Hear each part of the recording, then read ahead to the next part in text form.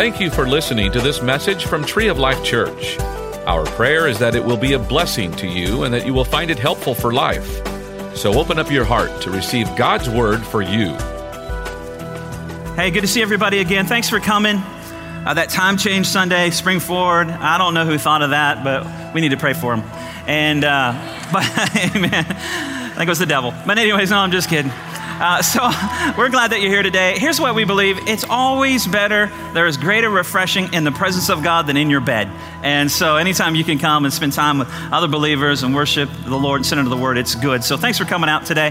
And I just want to say, since last week's message was on sex, thanks for coming back. And thank you. I'm glad. It makes me feel good. You guys are back. All right. So appreciate that.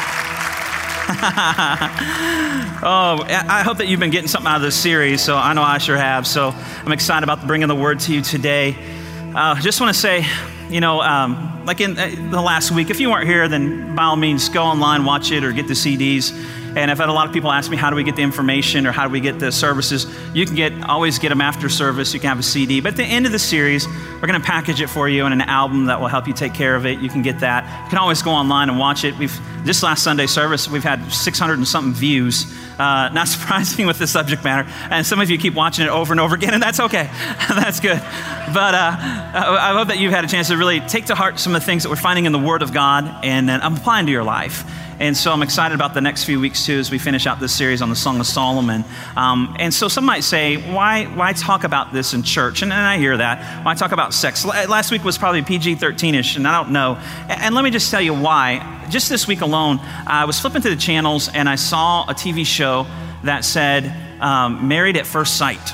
And I thought, well, what is that? And it's exactly what you think it is.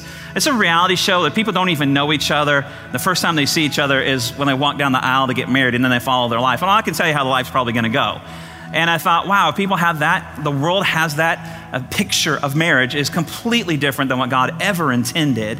And so his word is true, amen? So we need to align our lives up with the word.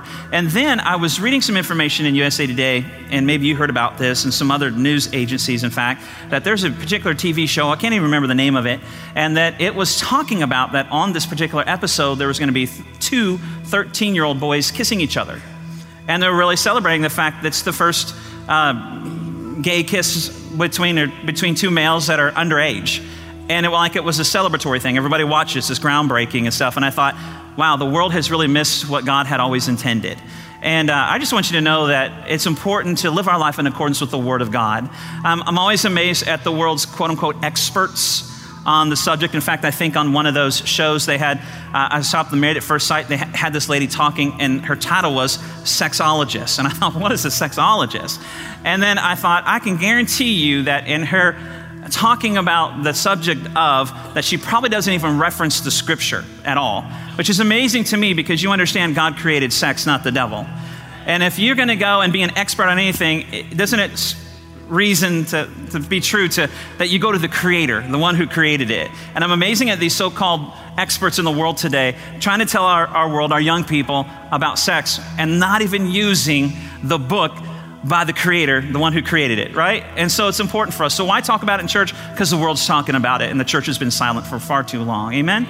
And so we're going to do that and we're going to continue on today. So you can go ahead and open your Bibles up and turn to Song of Solomon, chapter 5. So that was my speech right there, and you can take it for what it is, but I always believe God's way is the best way. And so that's why we need to stay in the Word of God on it. Again, we're glad that you're out today. Going to continue our series on the Song of Solomon. The Song of Songs is what it says in chapter 1, verse 1.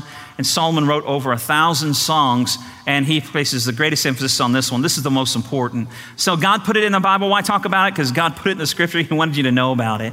And so we've been taking week by week study through, verse by verse study through the Song of Solomon. We're continuing on today. And just real quick, in week 1, we talked about attraction.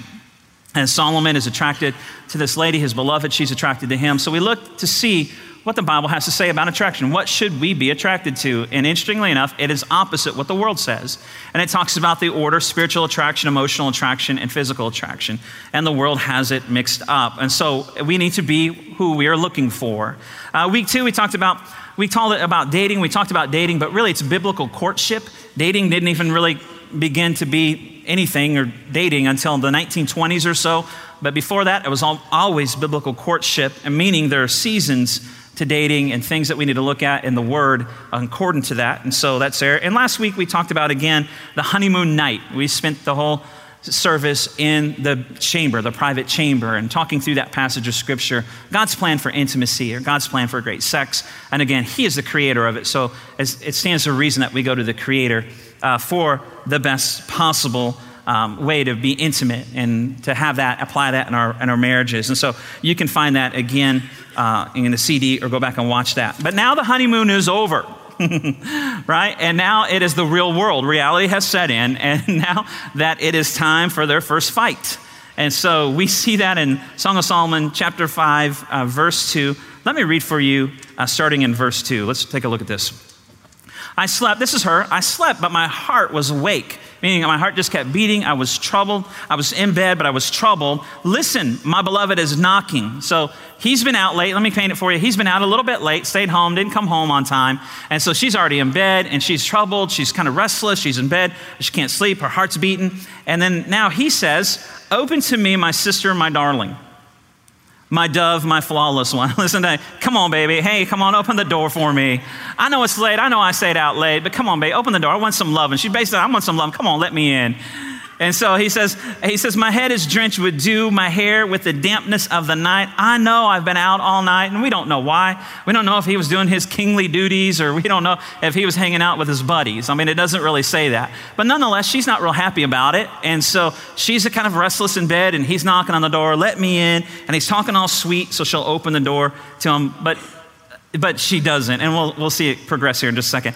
I've taken off, here's her response. I've taken off my robe. Must I put it on again? I have washed my feet. Must I soil them again? And basically what you see right here is the Hebrew way of saying, I have a headache. And I was like, it ain't happening, right?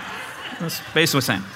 And so what happens out of this is conflict, is their first fight. And so understand that we all have conflict. Every single one of us. We're wired different, completely different personalities. And I'm always, it always makes me smile when I meet with couples and they talk about, well, we never fight. And I'm like, well, what planet do you live on? I mean, because you're different people, and that's just part of the world. The devil's out there. We are human. We have emotions we have to deal with. And conflict is a part of our life. I don't know if it's even possible to have a conflict-free life, but I know it's possible to fight the right way, to find a way to resolve conflict in a healthy way and godly way, and we need to follow the word for that. I just want you to know that, even my wife and I always try and be transparent. When we have our moments, we have our fights, and we get into conflict, and in fact, not long ago, I'm not very proud of this, but the last fight we had, I had her running to the closet. And again, I'm not really proud of that, but she came running saying, come on out here, Don, and fight like a man. I was like, but some of you are wondering, is he serious? I'll leave that to you. But, we do. We do. Just like everybody else, we have conflict from time to time. And we, as well as you, need to find ways, principles in the Word of God, that we can walk out a process that will help us have conflict in a healthy way and come out stronger for it. And so, this week we are looking at conflict and how to resolve that. And so again, you're going to fight, so let's fight the right way. So she's upset. She's laying in bed. Her heart's racing. She's mad at him. I wonder why he's out late. Why is he not coming home? He comes home, starts talking sweet. Hey, baby. Hey, darling. Hey, my dove, sweet thing. Open the door. And she's like, no, I'm not going to open the door. And he's like, I've been out all night. I'm tired. And she's like, it doesn't matter. And she's like, no, I don't think so. And then she talks about, I'm not going to do that. So my beloved thrust his hand, here's the next verse, my beloved thrust his hand through the latch opening. And understand, some scholars, in reading this and listening to different people, some would say that either he stuck his hand through the door and said, okay, this is your last chance kind of thing. Okay, here's my hand, here's my arm, it's the last chance, I'm leaving. Or some might even say that he put his fist through the door. And so you can draw your own conclusion on that. Nonetheless, he wasn't happy about it. He was upset, frustrated as he did that. And as he was leaving, it goes on to say this, then my heart began to pound for him. And the last part of that verse, if you don't mind going back. It says, my heart began to pound for him, meaning he either thrust his hand, this is your last chance, or put his fist through the door. But then all of a sudden, as he leaves, she has a change of mind. And she decides, you know what? No, I'm changing my mind. I want this to happen. And so basically, she's conceding. She gives in. So verse 5 says this, I arose to open for my beloved, and my hands dripped with myrrh, and my fingers flowing with myrrh, and my handles on the bolts. I changed my mind. I'm going to give in to him.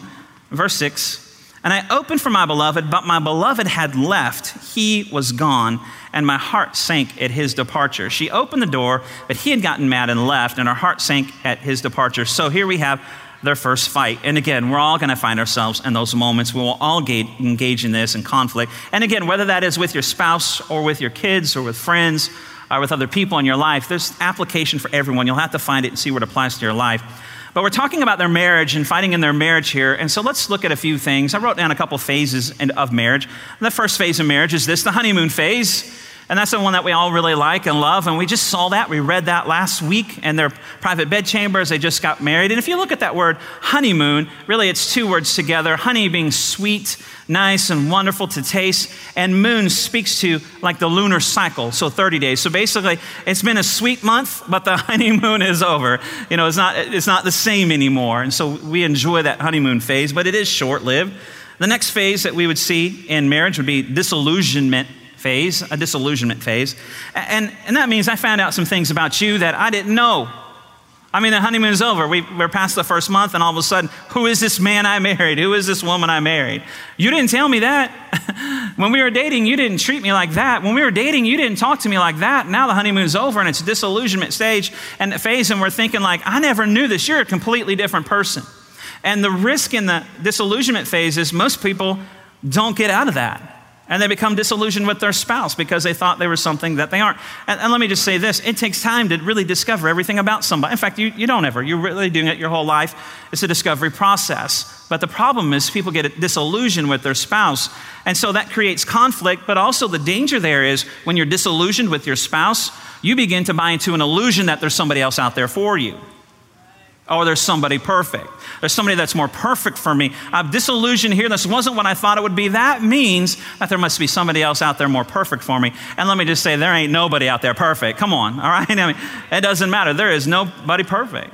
But in this stage, you have to be careful to push through it, walk through it, because if you don't, you'll find that those conflicts will divide you even greater, and even to some, you'll have an illusion that there's somebody else out there, and it will lead you down a path that you never were meant to go. So you need to be careful. And having said that, let me make a plug for one of our life enrichment classes. We have a class called Two Becoming One, and we talk about some of those things as you're anticipating getting married or you're newly married. And so I want to encourage you that begins Wednesday night to get signed up for that. So the only way to have a successful marriage is to push past the illusion and make a commitment to the relationship. You're making a commitment to the covenant. You're making a commitment to the covenant between each other and between you and God. Not necessarily to the person per se, but to the commitment that you're making, the covenant. And this couple really becomes a model, and that's phase 3, commitment phase. This couple becomes a model, and one we would like to be like, or one that we can find truths to apply to our relationships and our marriage. And the reason why they're able to settle this fight is because they made a commitment to the relationship. And we'll see some of that as we walk this process out. And they made a commitment to sticking with one another and handling things in a godly way. And that's the key right there. And so they made some decisions before the fight that I think that you and I need to understand. We need to make some pre-fight decisions. And so I want you to listen as I say this: choices lead, feelings follow. Choices lead, feelings follow. See, we got it backwards. We are led by our feelings, and we make choices based on our feelings. That doesn't work. It doesn't work. Your feelings will lead you astray. Your feelings are influenced by the world, by your own wants and desires. In fact, the Bible says sometimes the heart is the enemy of God, and so your feelings and emotions can lead you down the wrong path. But listen, the Bible says that choices lead, feelings will follow. In fact, last week we talked about the idea of people saying that I've fallen out of love. Love is a choice. You don't fall out of love. You've just chose not to invest in it any longer. And so you make choices and your feelings will follow. So understand that. And so we need to have some pre-fight choices made based on the principles of God. So we need to settle some things in our heart before they happen. And in this story, we see 3 pre-fight decisions this couple makes. I want to talk to you about that. But before I get into that, I understand that we don't all come from, all those rosy kind of background in marriages and relationships. So we have before Christ times and history, and then even after that, we have conflict. And I didn't know some of the things I didn't know then, and just different people. It takes 2 to make it work and 1 to destroy it. I know all that. But understand one of our ground rules for the series is that we let Jesus make all things new from this point forward. Amen? We let the past be the past. We get a clean slate and we walk forward today changed and make better decisions from this day forward. Again, remember, condemnation is of the devil, and he says you're where you are and you're never going to get out of it. But the conviction of the Holy Spirit is extremely important. It says, here's where you are. Now let's find the way out. And so let's remember our ground rules as we walk this story out today. And you need to know this, the things that we talk about, really normal people cannot do them. I'll be honest with you, normal people cannot do what we're talking about today. These principles are for godly people who have the power of God working in their life. Amen. Greater is he that's in me than he that's in the world. With God, all things are possible.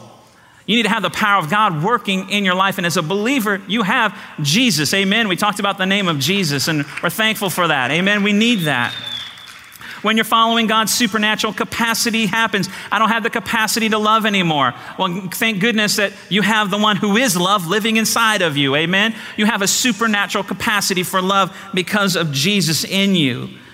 When we experience the love of God, your ability to love goes to a whole new level. We are to love like Jesus loves. And we have the ability through the power of the Holy Spirit. On your own, you cannot do it. But with Jesus, all things are possible. Amen? And so you won't be able to do this without the power of God operating in your life. So let's take a look at chapter 6, verse 1. Chapter 6, verse 1. Where has your beloved gone? See, there's this group of friends that are kind of hanging out with her all the time. And so now they're like, oh, you're so lucky. And Solomon's the catch of the world. And how did you manage that? And he's wonderful. And now all of a sudden the fight happens. And they're like, where's your beloved gone? Where's he at now? Most beautiful of women. Don't you appreciate people like, those aren't really your friends. You need new friends right there when that happens. Where's he at now? What's going on? And they're out there watching this unfold. Which way did your beloved turn that we may look for him with you? And then it goes on to say this in verse 2.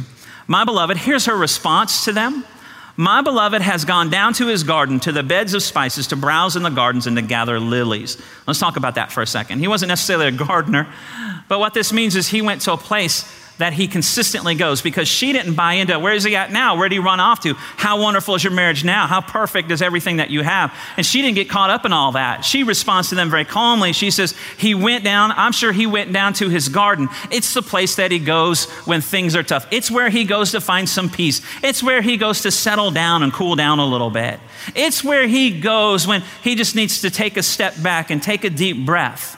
Basically what she's saying is, I'm glad that he went. If he was upset because of how I handled that, I'm glad he went down to his place where he can spend some time to settle down and calm down. It may be his place of prayer, some people think.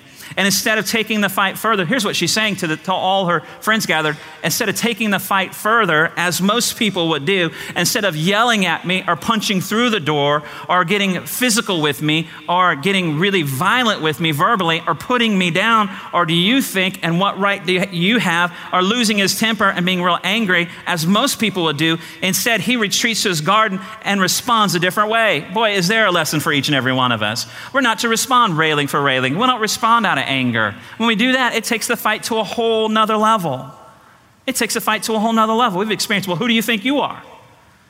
And all of a sudden, we're right back at it. In fact, some of us take pride in our ability to fight. Instead, he retreats to a place where he can then respond after time in a different way. And listen to her response. Let's go back to the scripture.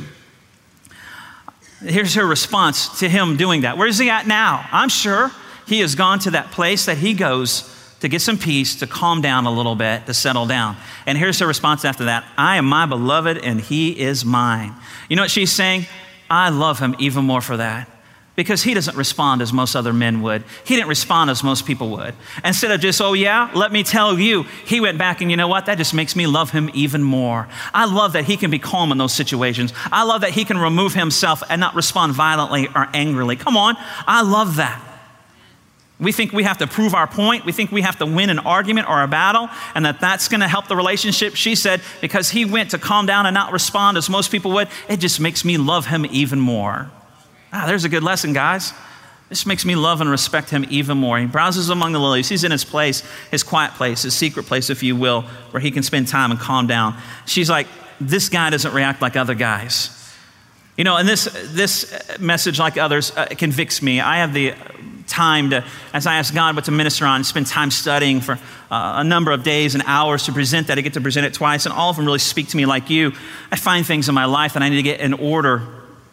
And this message really speaks to me too, because I'll be honest with you, I'm not necessarily the guy that gets mad quickly. I'm pretty calm for most part. You can probably ask most of the staff. I'm pretty calm for most. If something gets me angry, it's taken a while to get me to that place. And I'm not the guy that really flies off the handle very much, honestly, and gets mad and lets you have it. I'm not really that guy. But I will say this: I speak for a living. It's my gift. It's what God has called me to do. I speak for a living, so when I get to that point, when I fight, I can fight. And I'm embarrassed to say this, but there's times I can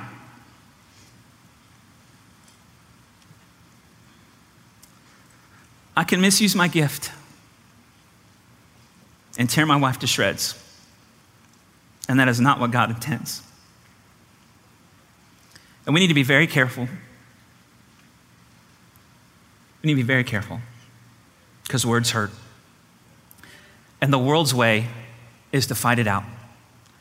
And the world's way is, let me tell you something. Oh, you think you know that? And guys, I'm telling you, the world's way is to misuse our gifts and our strengths. And God never intended it to be that way. And don't you dare terrorize or threaten physically, verbally, emotionally. Just because you're bigger and stronger, you can say more, whatever. Don't do that. That doesn't do anything but drive the relationship further apart, and that's not what God intends. And so we need to understand these gifts and these principles. They're not proud of it, but God has helped me through the scripture, helped us through the scripture find a way that we can live our life and make different choices today. Amen? And so most men do this either in an aggressive way or a passive way. And they check out, and I can do that just as well. But what do godly people do? Godly people learn. We learn from the scripture. And what we learn is this: number one, I will act, not react. And here's what she's saying. He acted on some things he predetermined. He didn't react to the situation. And react means to reenact what the other person did, railing for railing, or give it back to him. If you did this, then I'm going to do this. You said this, so I'm going to say that. We have this it's not fair mentality, or we have this justice mentality. So if you do this, then I'm going to do that. If you act this way, then I'm going to react this way. And I get mad. And so sometimes I give the silent treatment, and I'm really good at that. I don't fly off the handle usually, but I'll give the silent treatment a lot of times. So we go to bed. We go to bed at mad, and we're not supposed to do that. But sometimes we go to bed and we ignore the other, and we have a king-size bed. That's a big bed. There's a lot of distance between the couple and a king-size bed. But when I'm mad and I give the silent treatment, I'll stay on the very edge of my bed, right? I just get on my side, stay right on the edge. I'm not going anywhere. I'm going right here, barely on the bed. And so then I go to bed, and usually first, and I don't say anything. I just have my back to her, right? And she'll be upset. Her back will be to me. So because the first one to talk loses, right? So you don't say anything. You get on your edge of the bed. You give them their back, and you don't say anything. You don't say anything any word-wise, but after a while you go,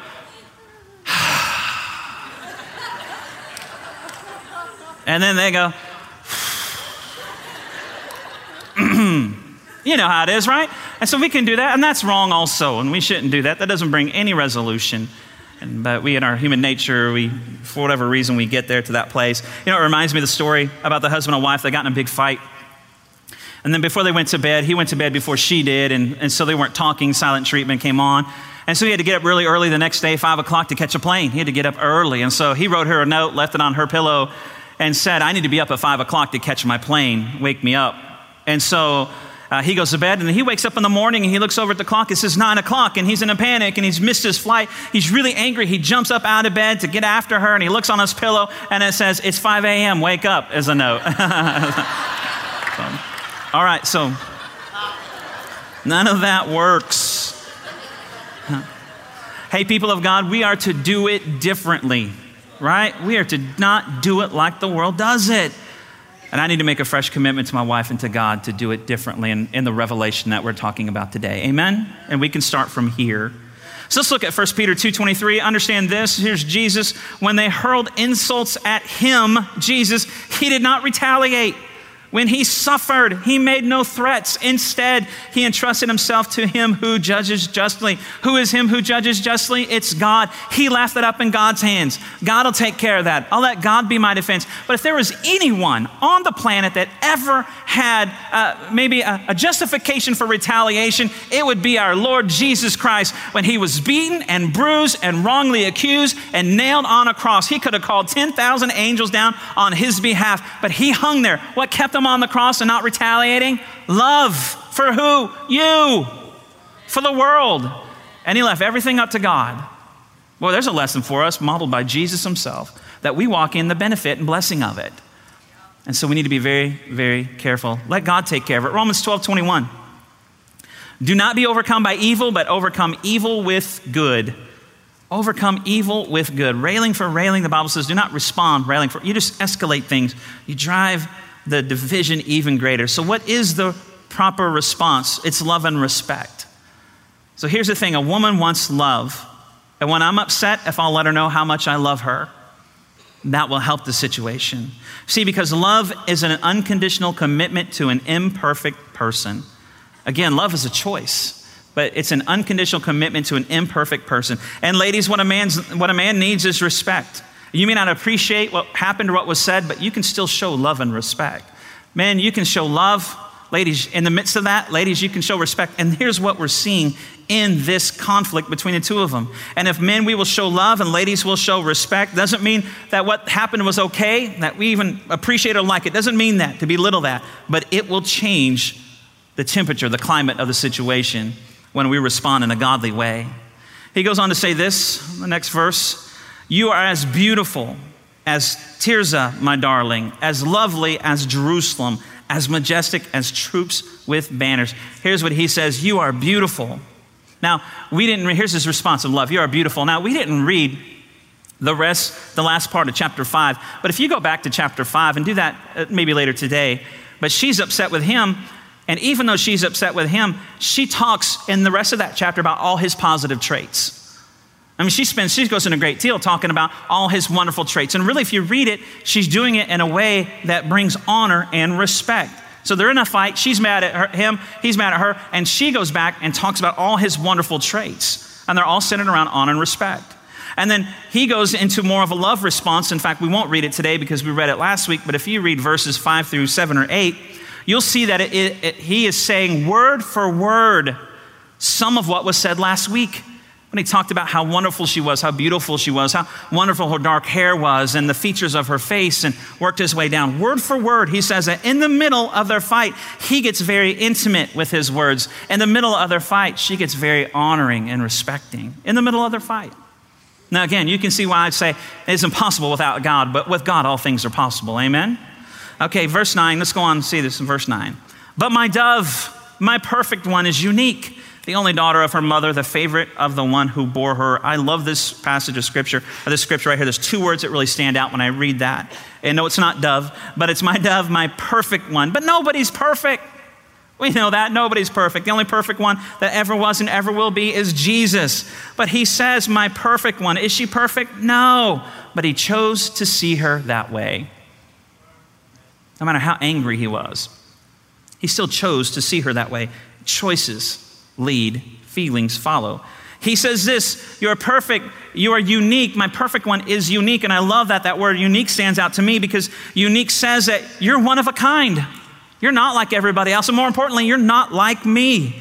You have different set of needs. You have a different set of responses. You have a different personality. You're unique.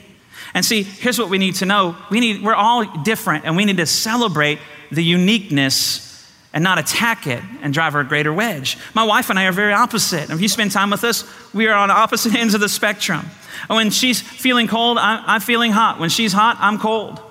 When I want to spend, she wants to save. When she wants to spend, I want to spend. And well, we're the same then, but no. She's great with money. And honestly, she's great with money. I'm not. I mean, money burns a hole in my pocket. My allowance goes really quick. I'm asking for an increase in allowance. I just burn through it all. But she manages money just wonderfully. She manages time. I don't know what's going on from day to day half the time, and I have phones and all that kind of stuff, but her mind is detail-oriented. She manages things that way, and it's been a huge blessing to us. We celebrate the uniqueness. It's important to do that. That's why God put us together.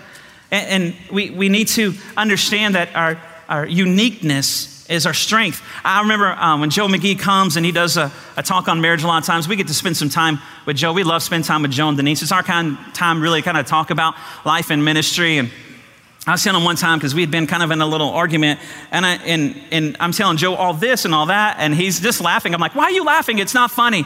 And he just laughed and said, you guys are complete opposites. And I know, can you fix her? Because it's just terrible. And he's like, it's just God intended. God did it that way. Because then her strengths complement mine, and mine complement hers. And it's really the completing partner, not the competing partner. A part that God brings us together, because he doesn't need another you. All right? And someone say, praise the Lord, thank you. He doesn't need another you. He needs someone that will complete you and complete the picture. There has to be a uniqueness there, and it's to be celebrated. It's not to be the thing that divides us. And godly people, Christ-centered people, celebrate the uniqueness of the other. And, again, just the differences are to be celebrated and to see them as benefits. In fact, it was a few weeks ago, she was out of town for something, and she leaves stuff for us, there's things to eat and that kind of stuff, and she goes, and so when she's gone, the girls and I was like, let's go out to eat, and let's go to Baskin Robbins, and let's go to the movies, and let's do all that. And when she came home, she's like, hey, what you guys been doing? No, nothing, nothing, and stuff. But she manages our finances, so she's like, oh, I see you went here and went here. And I looked at the girls and I said, I know we should have paid cash for everything. But the great benefit of that, she's gotten us out of debt. Praise the Lord. She has enabled us to give far above our tithe. Our tithe is baseline for us. We give as generously as we can. We made the biggest faith pledge that we've ever made in our life. It was seemingly impossible to the building fund, to the building pledge thing. And it's because she's so frugal with money, and we're tithers, and God bless us. It's amazing. And we have margin money for things that we want to do, and we never thought we'd be able to do, and weren't going to be able to do that if I managed it all. So those gifts are celebrated and all kinds of great things. And so as you can see, it is important to celebrate the differences, the uniqueness of the other individual. And so God knew exactly what he was doing by bringing me everything that I'm not. And what godly people do is they choose to focus on good and not bad. Focus on good and not bad. See, when you're in a fight, all you want to do is focus on the bad and all the bad that's ever happened, right? You want to bring all that up. Let me tell you what they did. Let's talk about this. And then we sit down with people and visit with people, and first things out of their mouth, well, he did this and she did that. I had a pastor friend tell me one time that before he sits down with a couple, he says, have each person tell 10 things that are wonderful about the other. And he said, usually you don't have to go beyond that. You don't have to go any farther than that. And I thought, thank you, I'm implementing that anytime I sit down with somebody. But if we can get focused on the good and not the bad, make a choice to appreciate the fact that we're different and choose to focus on the good. Philippians 4:8 says this.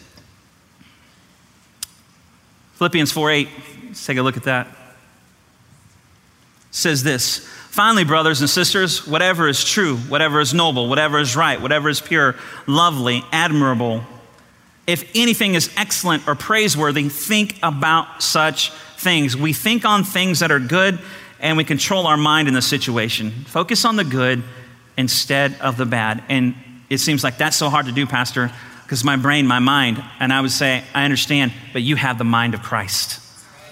Amen? You have the mind of Christ. Song of Solomon 6:11 through 13. Let's take a look. It goes on to say this. He says, I went down to the grove of nut trees to look at the new growth in the valley to see if the vines had budded or the pomegranates were in bloom. And before I realized it, my desire set me among the royal chariots of my people. Now go back to the previous verse. Let me explain something in here. It says, I went down to the grove of trees to look at the new growth in the valley to see if the vines had budded or the pomegranates were in bloom. This means a season has passed. They weathered the storm. They stuck to it. It wasn't fun. It was hard. It was difficult, but they were committed to the relationship. And even though they were in a storm or in a winter or a cold, dark winter, they came out of it. They endured the conflict. They got past it. They had to work hard because it's not easy to act instead of react. And it's not easy to focus on good instead of the bad. But they survived it. And they did so by making godly decisions and applying godly principles in the time of conflict. Now, in verse 12, it goes on to say this. Before I realized it, he's like, I had made up my mind. I had made up my mind. I had my mindset. My mind was made up that no matter what happens, I'm going to focus on my bride. No matter what happens, we're going to work this out. I have made up my mind that we're going to work this out. I wasn't looking at the time or the season before I realized it because I had my mind made up. I had some pre-fight decisions made that no matter what, we were going to figure this out. And before I even realized it, we came out into a new season.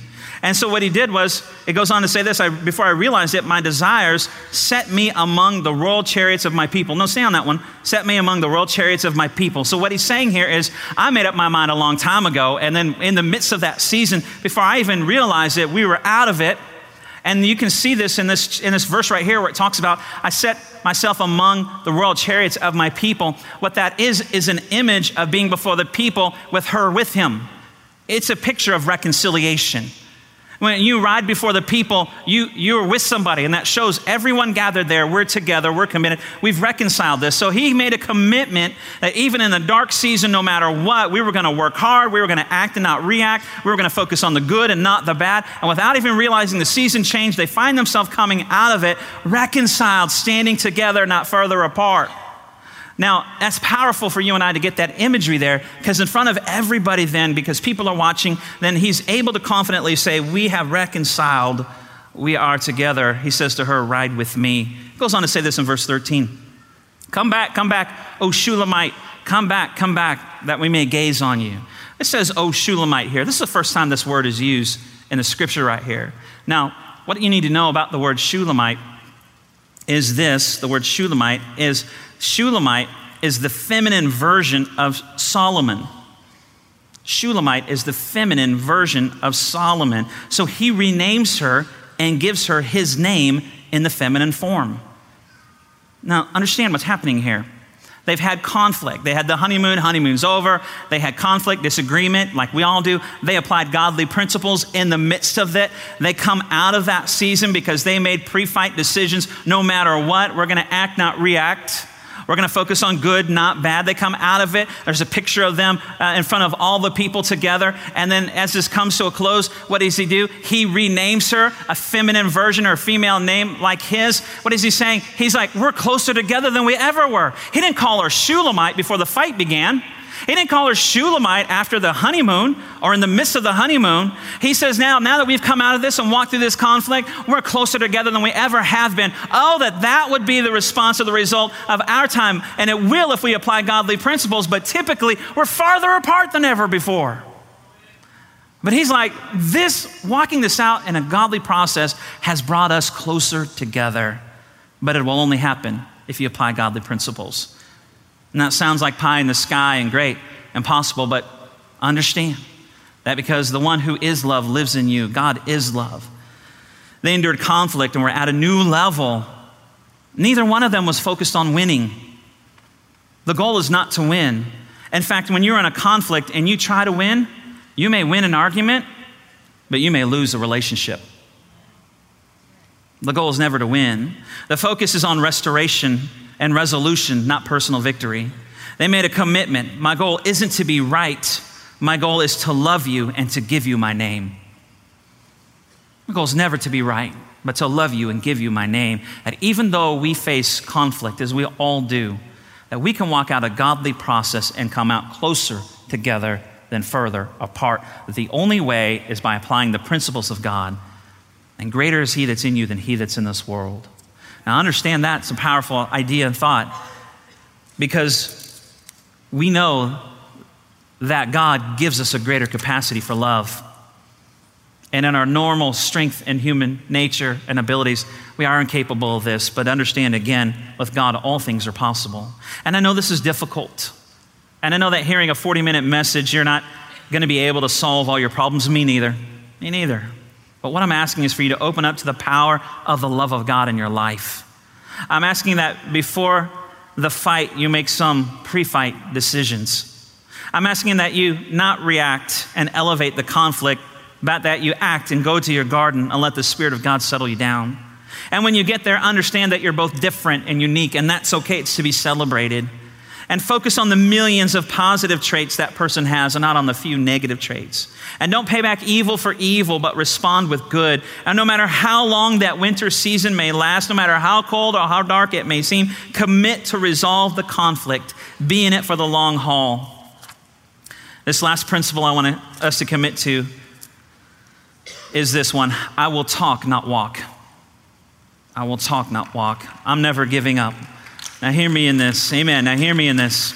Now some of you who've experienced divorce or broken relationships, and maybe marriages or family, there's that feeling again. I remember our ground rules.